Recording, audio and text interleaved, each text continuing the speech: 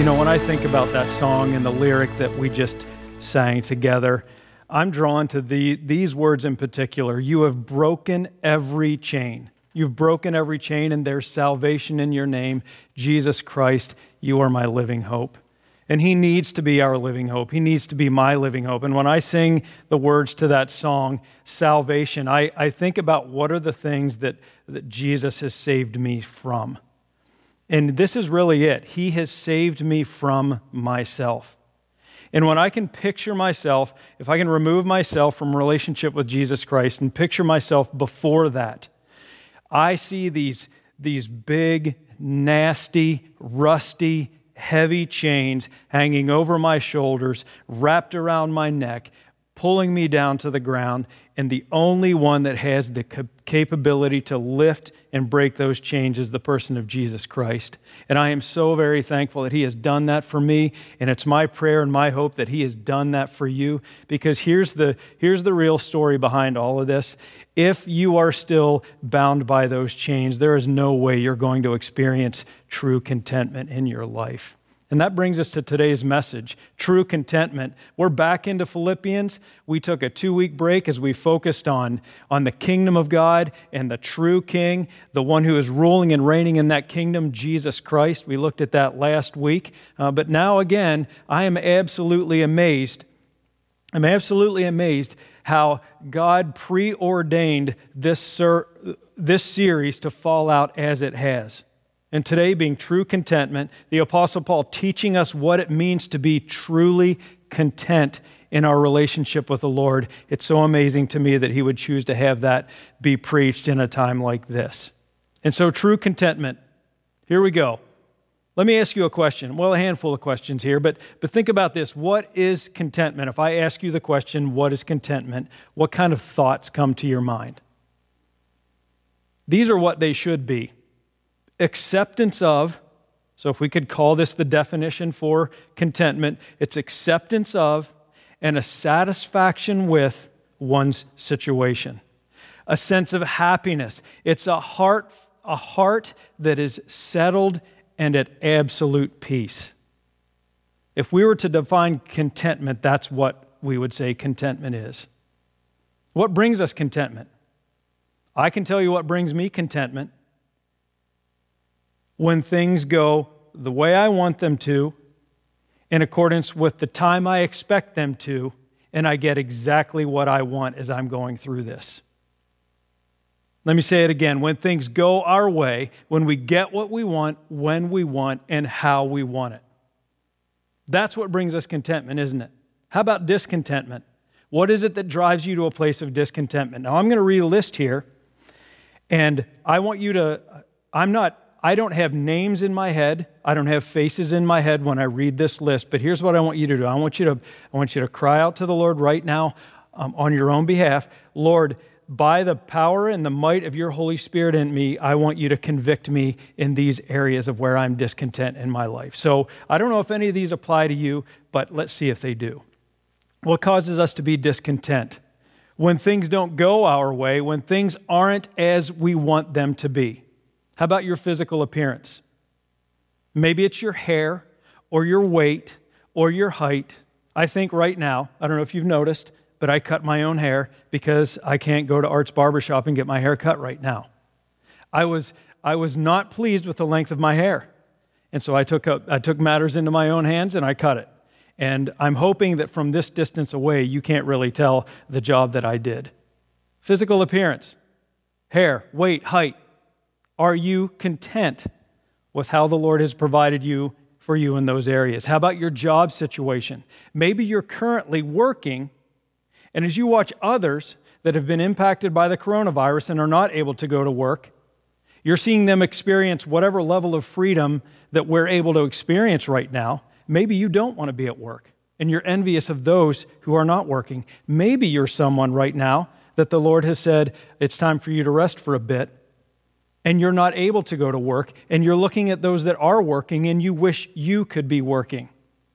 Job situation, how about money? Maybe your portfolio right now isn't performing the way you wish it would. Maybe your job isn't paying you as much as you wish it would pay you. How about your marriage? Maybe you're recently married and you don't expect, or your marriage isn't going the way you expected it would. You had different expectations for what marriage would be. Maybe you've been married for a long time and you're realizing over the years that marriage is way harder than you expected it to be. How about your home situation, your house? You're sitting in it, you're looking around, you're wondering what needs to be updated next. Maybe you're living in an apartment and you want to be in a house. Maybe you're in a house and you're tired of the responsibilities of home ownership and you want to live in an apartment. Maybe you're a young adult and you would prefer to not be under the roof of your parents. The list can go on and on, can it? Of areas of our lives where we experience discontent because we're not getting what we want, when we want it, and how we want it. Here's a danger we run into when we think of wants and needs in these terms. We get them confused, don't we? If we're not careful, things we believe we need turn into wants. Things we believe we want, we translate and believe that they're actually needs. For some of us, these areas of discontentment are necessary because that's God trying to get our attention and reveal to us that we are looking in the wrong places for contentment. So, how would you describe your heart today? Could you say that your heart is content? Would you say that you're settled? Could you say that you're at peace? You're satisfied with where Jesus currently has you? If not, why? What is it about your current situation? What is it about your current circumstances that has you in a place of discontentment?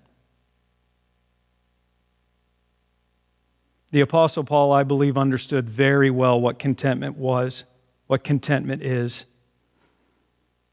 And this is my hope today, that we, after we walk through this passage together, we would understand how to get to where Paul was when he says that no matter the situation, I can be content. Whether I'm being brought low, whether I'm abounding. In any and every circumstance, he says, I have learned the secret of facing plenty and hunger, abundance and need. Today's passage brings us answers for how we get to a place of contentment. And so here we go. Here we go, church. Here's the big question that we want to answer today. How do I get to the place of godly contentment? Notice I'm calling it the place, because I really truly believe, based on what we're going to learn today, there is only one place for us to find contentment. If I were to say a place, it would suggest that there are multiple places we can turn for contentment. But I believe there is only one place. And so, how do I get to the place of godly contentment? Let's pray before we get into this. Father in heaven, as we come before you right now, I just want to say I recognize you. We recognize you as our sovereign Lord, who is absolutely in control of everything that we see happening around us.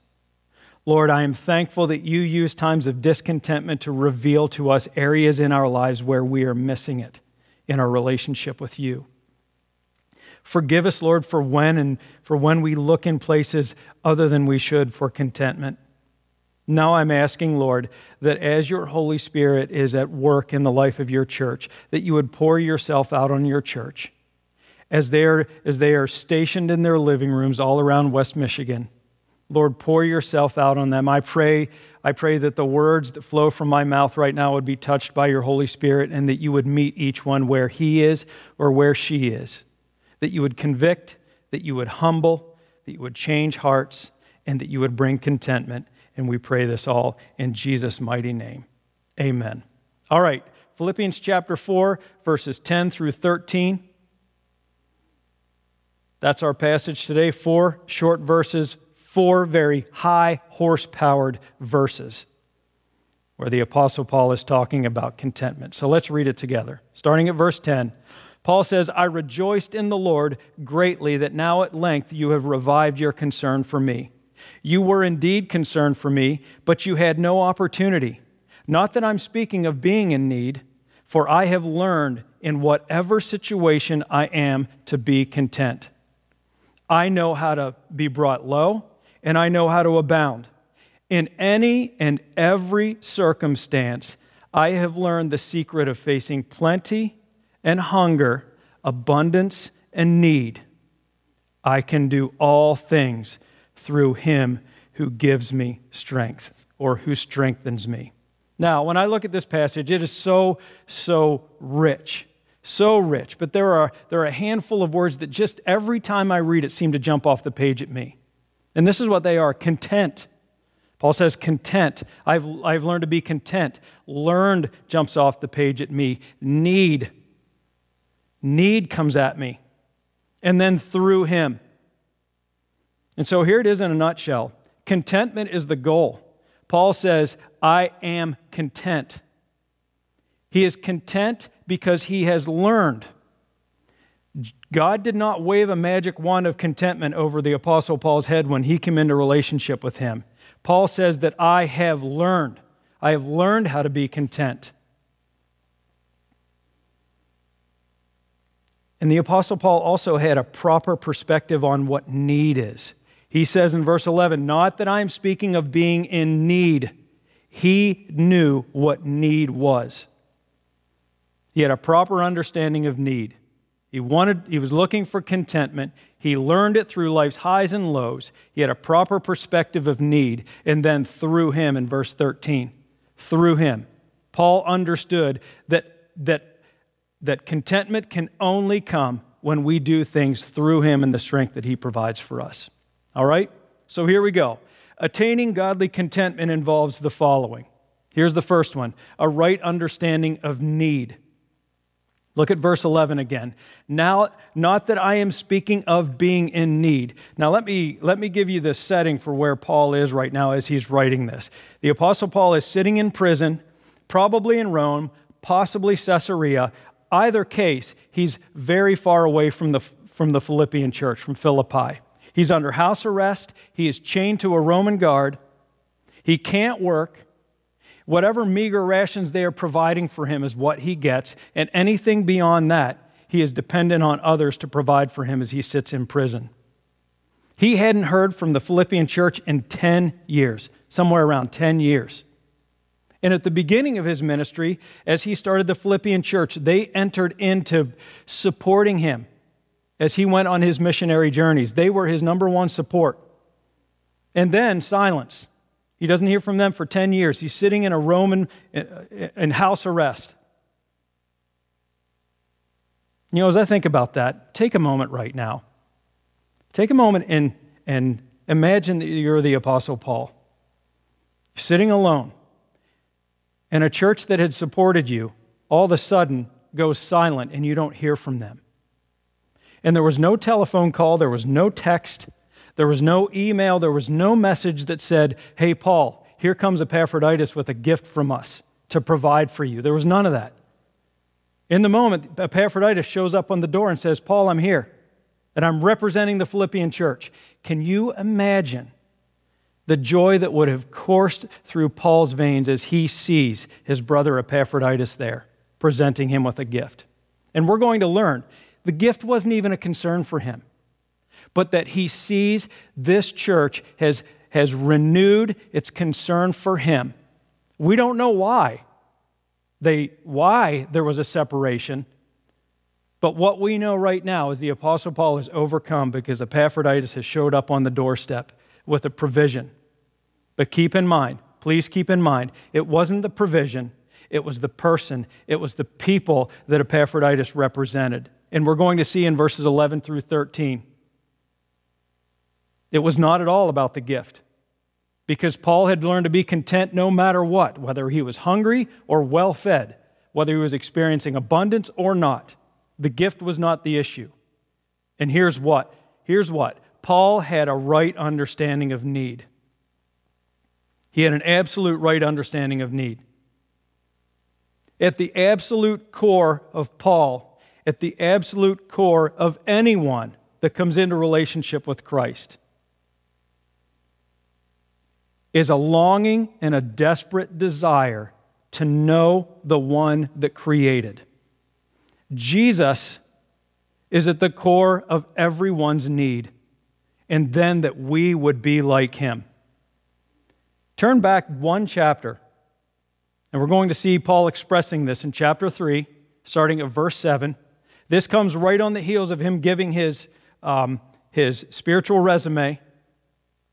This is why I should be well thought of. He is now saying this, but whatever gain I had, I counted as loss. Why? For the sake of Christ. Indeed, he says, I count everything as loss, everything, because of the surpassing worth of what? Knowing Christ Jesus, my Lord. There was nothing that came into the Apostle Paul's life that was more paramount to him than knowing Jesus and being in him. For his sake, he says, I have suffered the loss of all things, and I count them as rubbish. They mean nothing to me, in order that I may what? Gain Christ. His singular focus, his singular purpose, and be found where? In him. Verse 9 says, not having a righteousness of my own that comes from the law, but that which comes through what? Faith. Where? In Christ. The righteousness from God that depends on faith. And faith can only come as we are in relationship with Christ. And then verse 10, he says, that I may know him. The centrality of contentment in the life of any individual is accepting that it comes in and through the person of Jesus Christ. Very simple. Listen to how he says it to the Colossian church in chapter 2, starting at verse 6 through 10. He says, therefore, as you have what? Received Christ Jesus the Lord. Now I need to pause for a second. Maybe you're checked into this message today, and this doesn't describe you. Received Christ Jesus as Lord. I will make you this guarantee. If you have yet to receive Christ Jesus as Lord, if you have yet to bow your knee to him, I guarantee you will never experience true contentment. And here is why. As you have received Christ Jesus the Lord, so, he says, walk in him. Everything happens in him. Rooted and built up where? In him.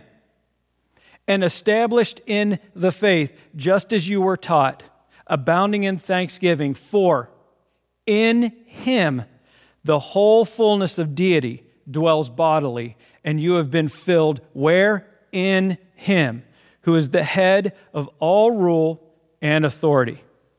He's the head of all rule and authority.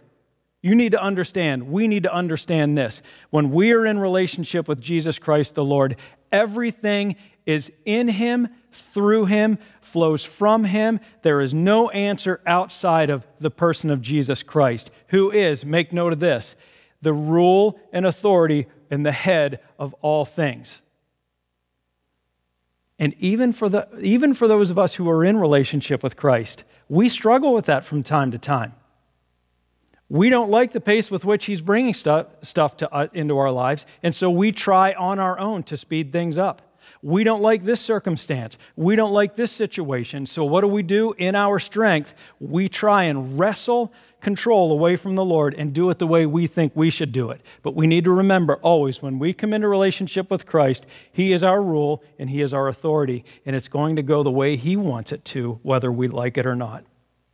2 Corinthians chapter 5, we know that when we are in relationship with Christ, this is a piece of the core matter, our core need, is when we are in relationship with Christ, he expects that we would look like him. We are to be his ambassadors, ministers of reconciliation, people that are taking on the likeness of Christ and presenting that to a world that's watching on.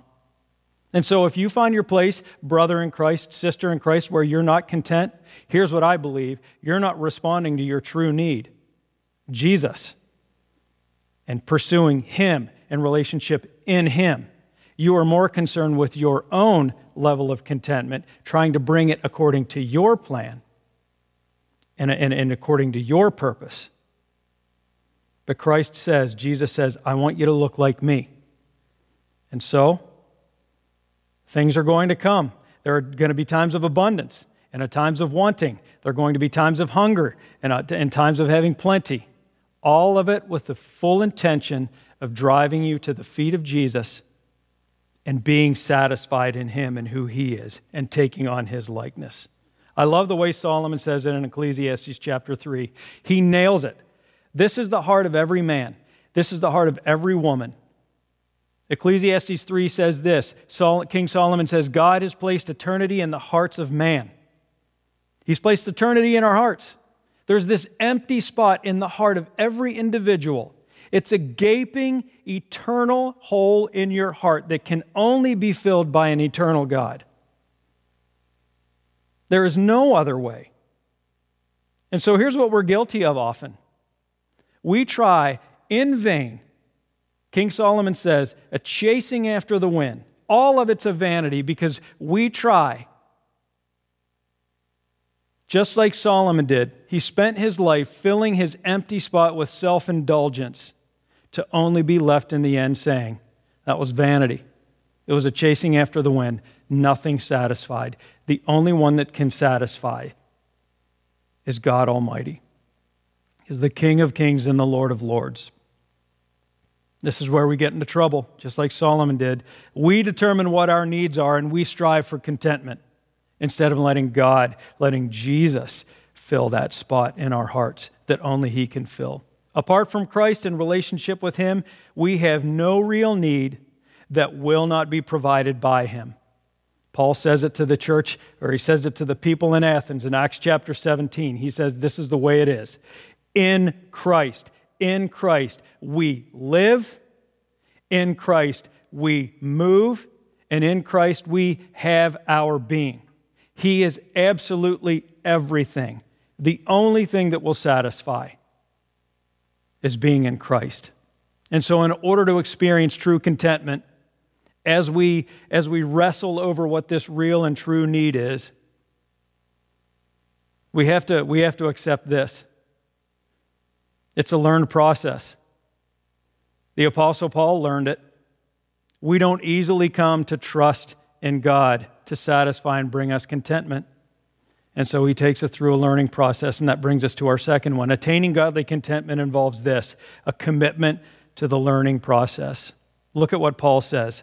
I have learned in whatever situation I am to be content. No matter the situation, he says, no matter.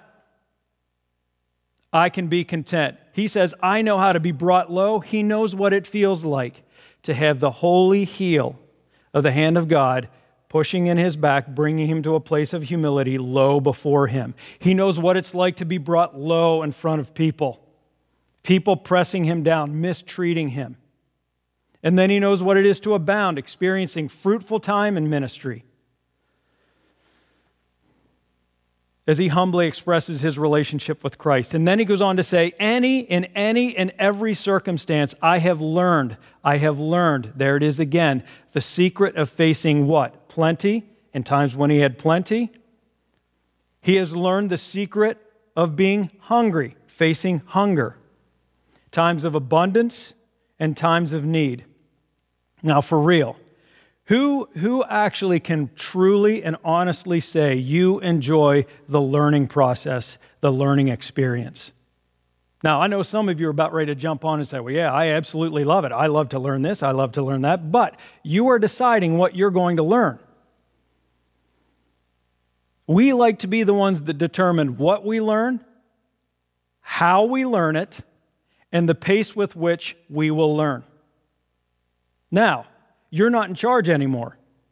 Let's say your professors are in charge. My first experience in college was terrible, at least the first 2 years.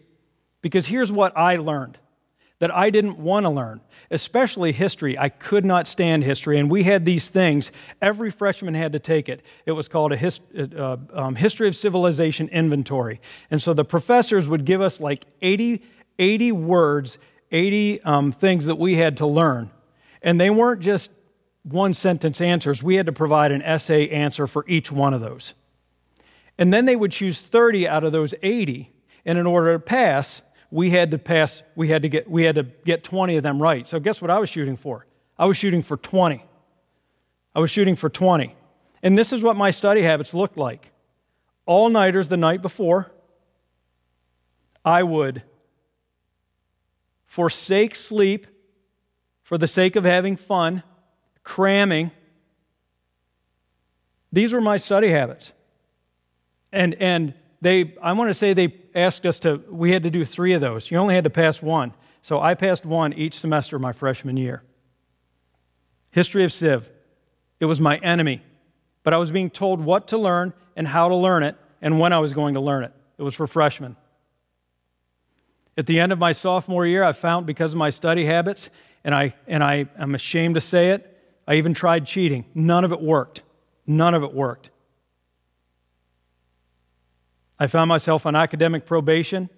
I had to adjust my study habits, and praise the Lord, He helped me to finish strong. I remember 10 years, 15 years after, I was speaking with one of my business professors. Her name was Ann McFerrin, and she's still there. I was confessing to her my lack of appropriate focus on my studies, on my classes. And you know what she said to me? She said, "That's okay. You just had different priorities then." And she was right. I had different priorities then. No one likes to enter into the learning process when they're told how they're going to learn, when they're going to learn, and what they're going to learn. How did Paul learn contentment? He was not his instructor. God was.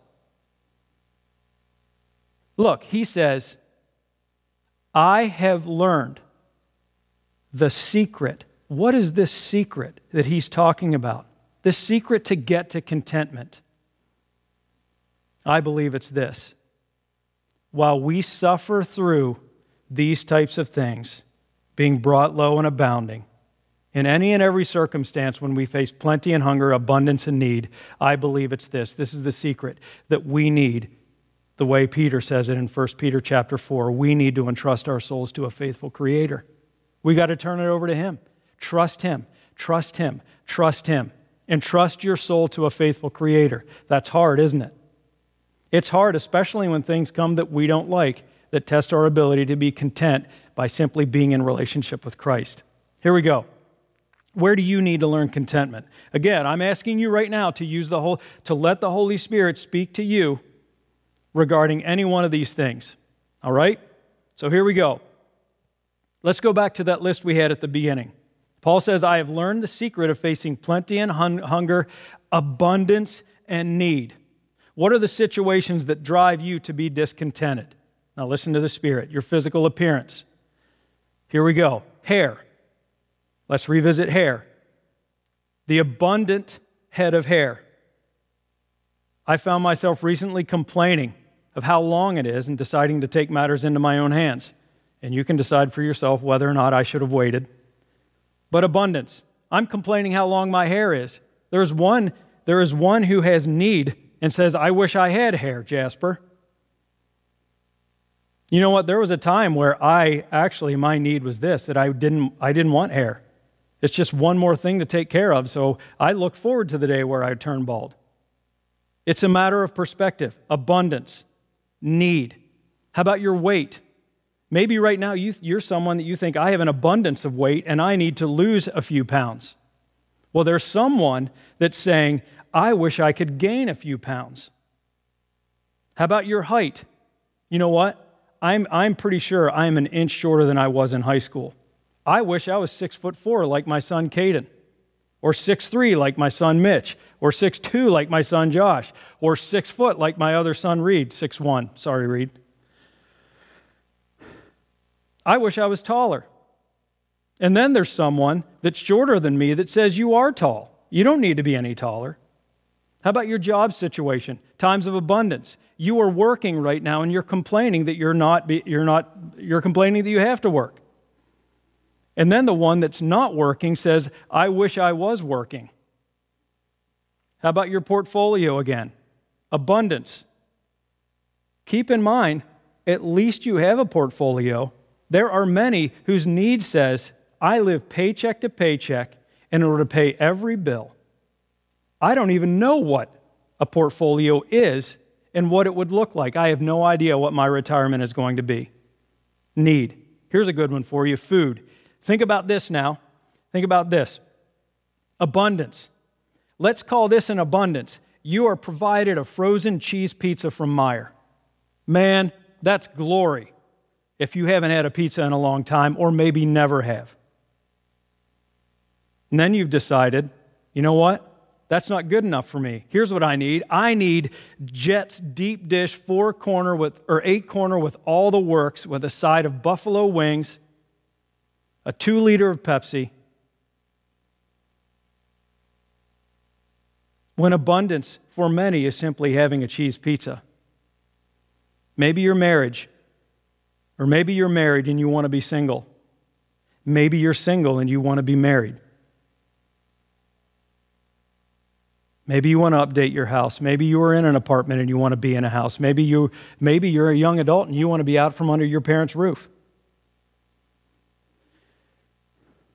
Maybe you have a boat and you wish your boat, and you were abundantly provided for with a boat, and you wish your boat was 2 feet longer.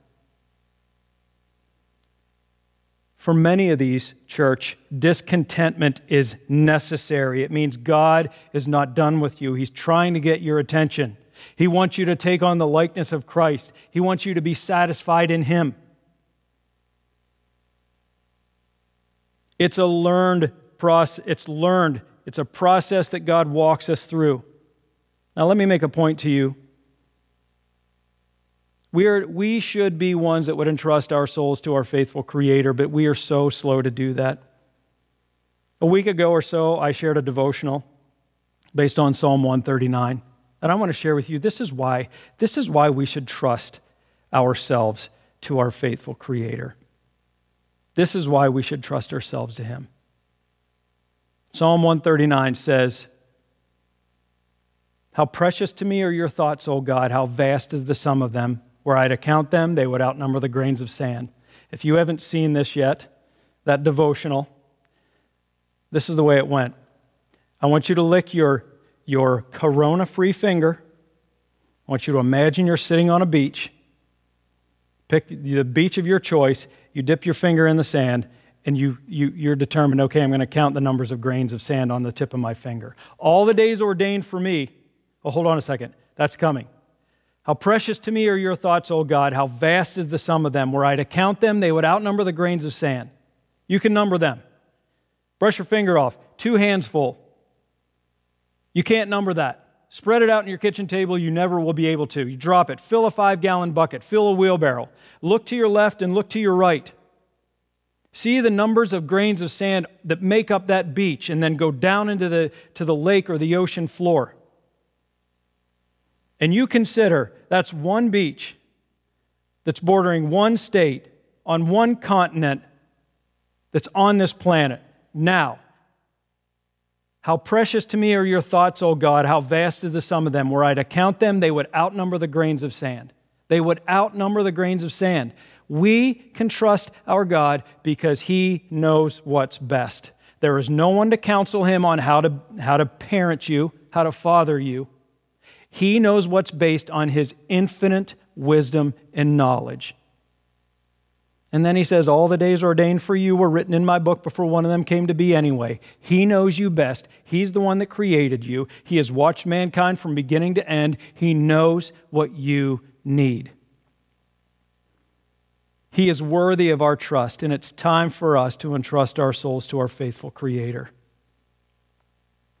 We need to be committed to this learning process, no matter how hard it seems to be. And we need to let Jesus be our instructor, not ourselves. All right?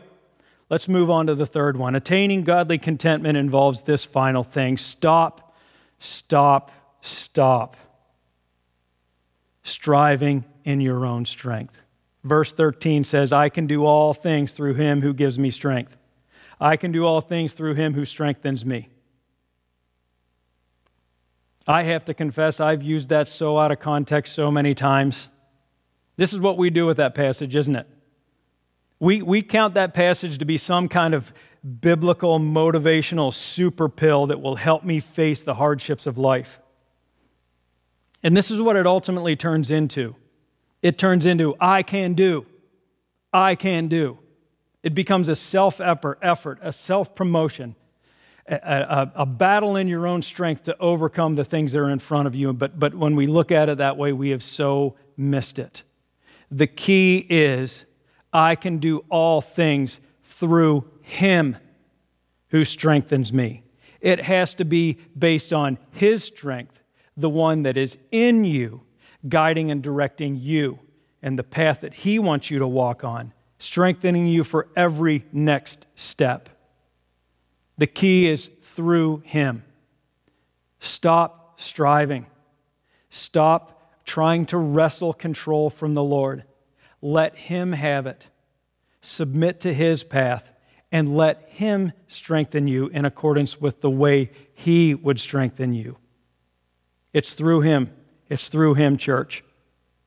Now keep in mind the context of this. It's not saying, I can do all things through Him who strengthens me. Now I'm going to go out and tell that mountain to move. That's not what He's saying here. He's saying He will strengthen you to endure.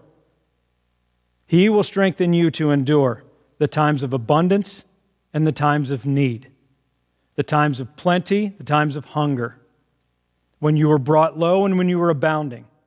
He will strengthen you to face those things through Him.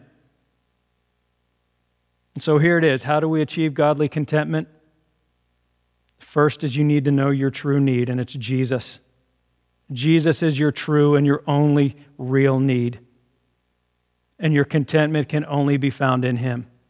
You need to be committed to the learning process. Let Jesus be your instructor. Discontent means you have something to learn, and He intends for you to learn. He says, well, then the third is stop striving in your own strength. It's not what you can do, it's what He can do through you. So, big question, what's at stake if we don't get this? Here's what it is. This is sobering stuff, church. You become weary. You fight to get out of bed when you don't want to get out of bed.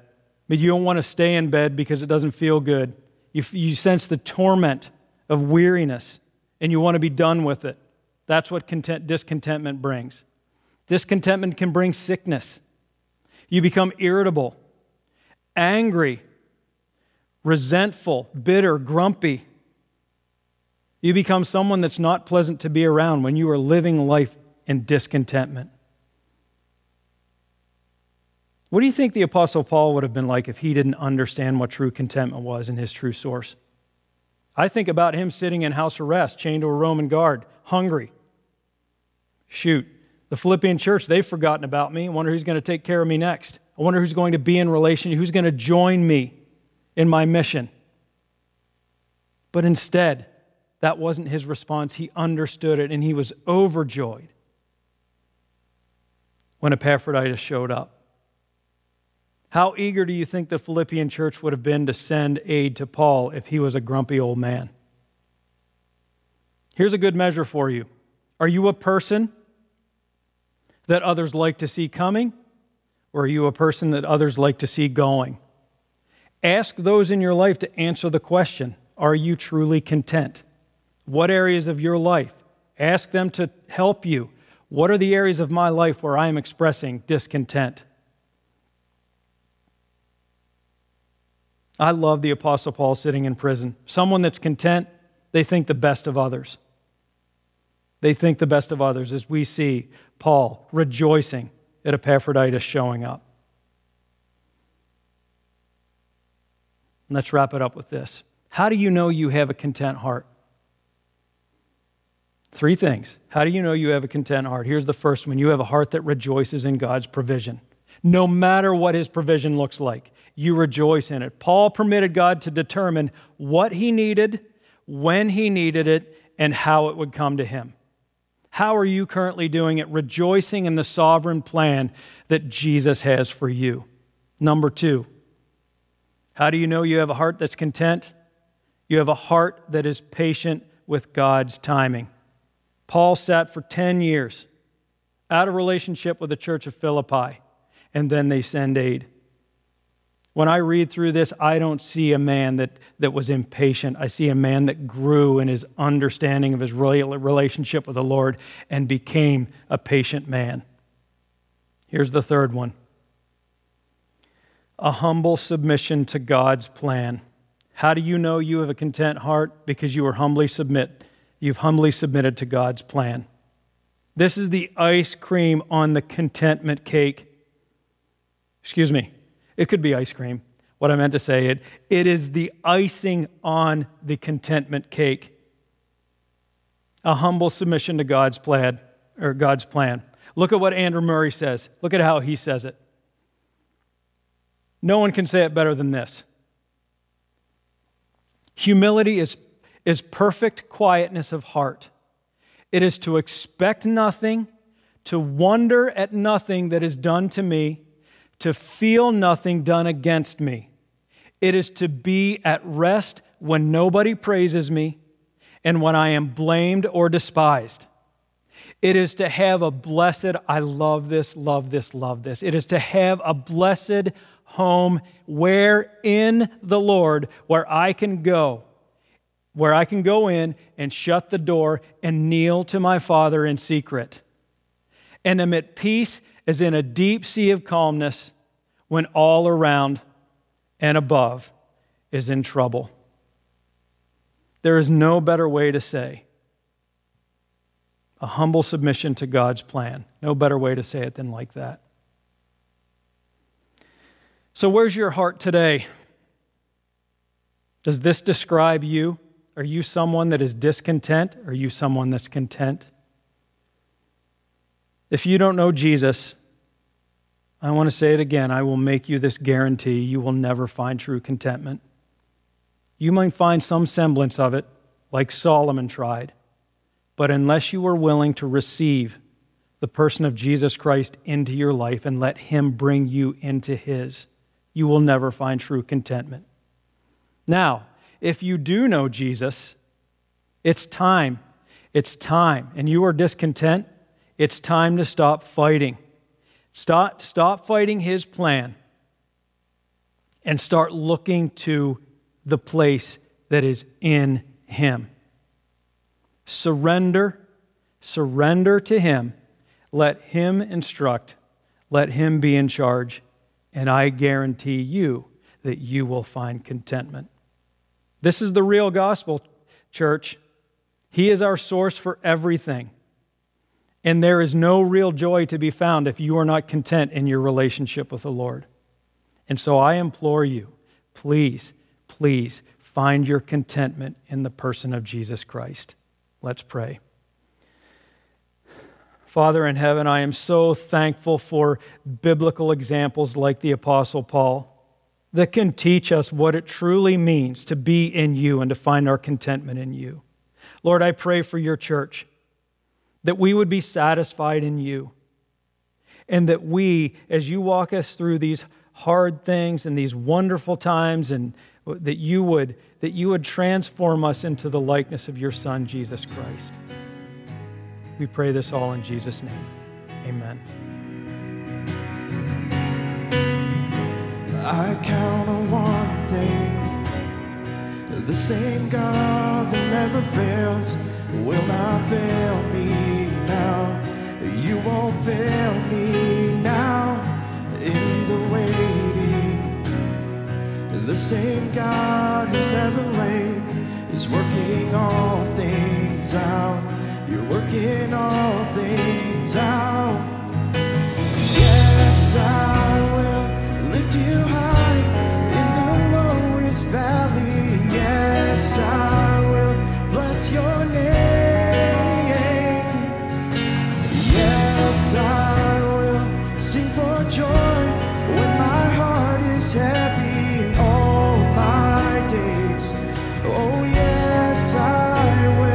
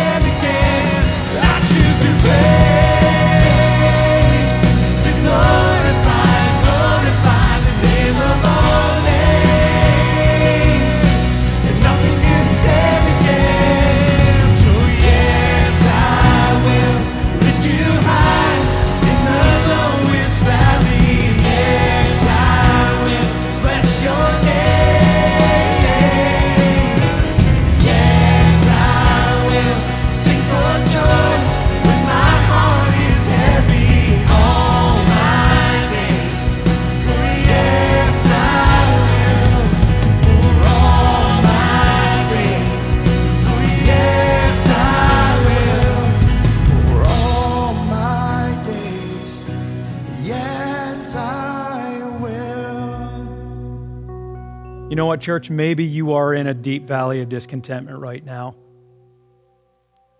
Well, I can tell you that Jesus Christ has a promise for you to bring you out of that deep valley, to find a place for you to be content.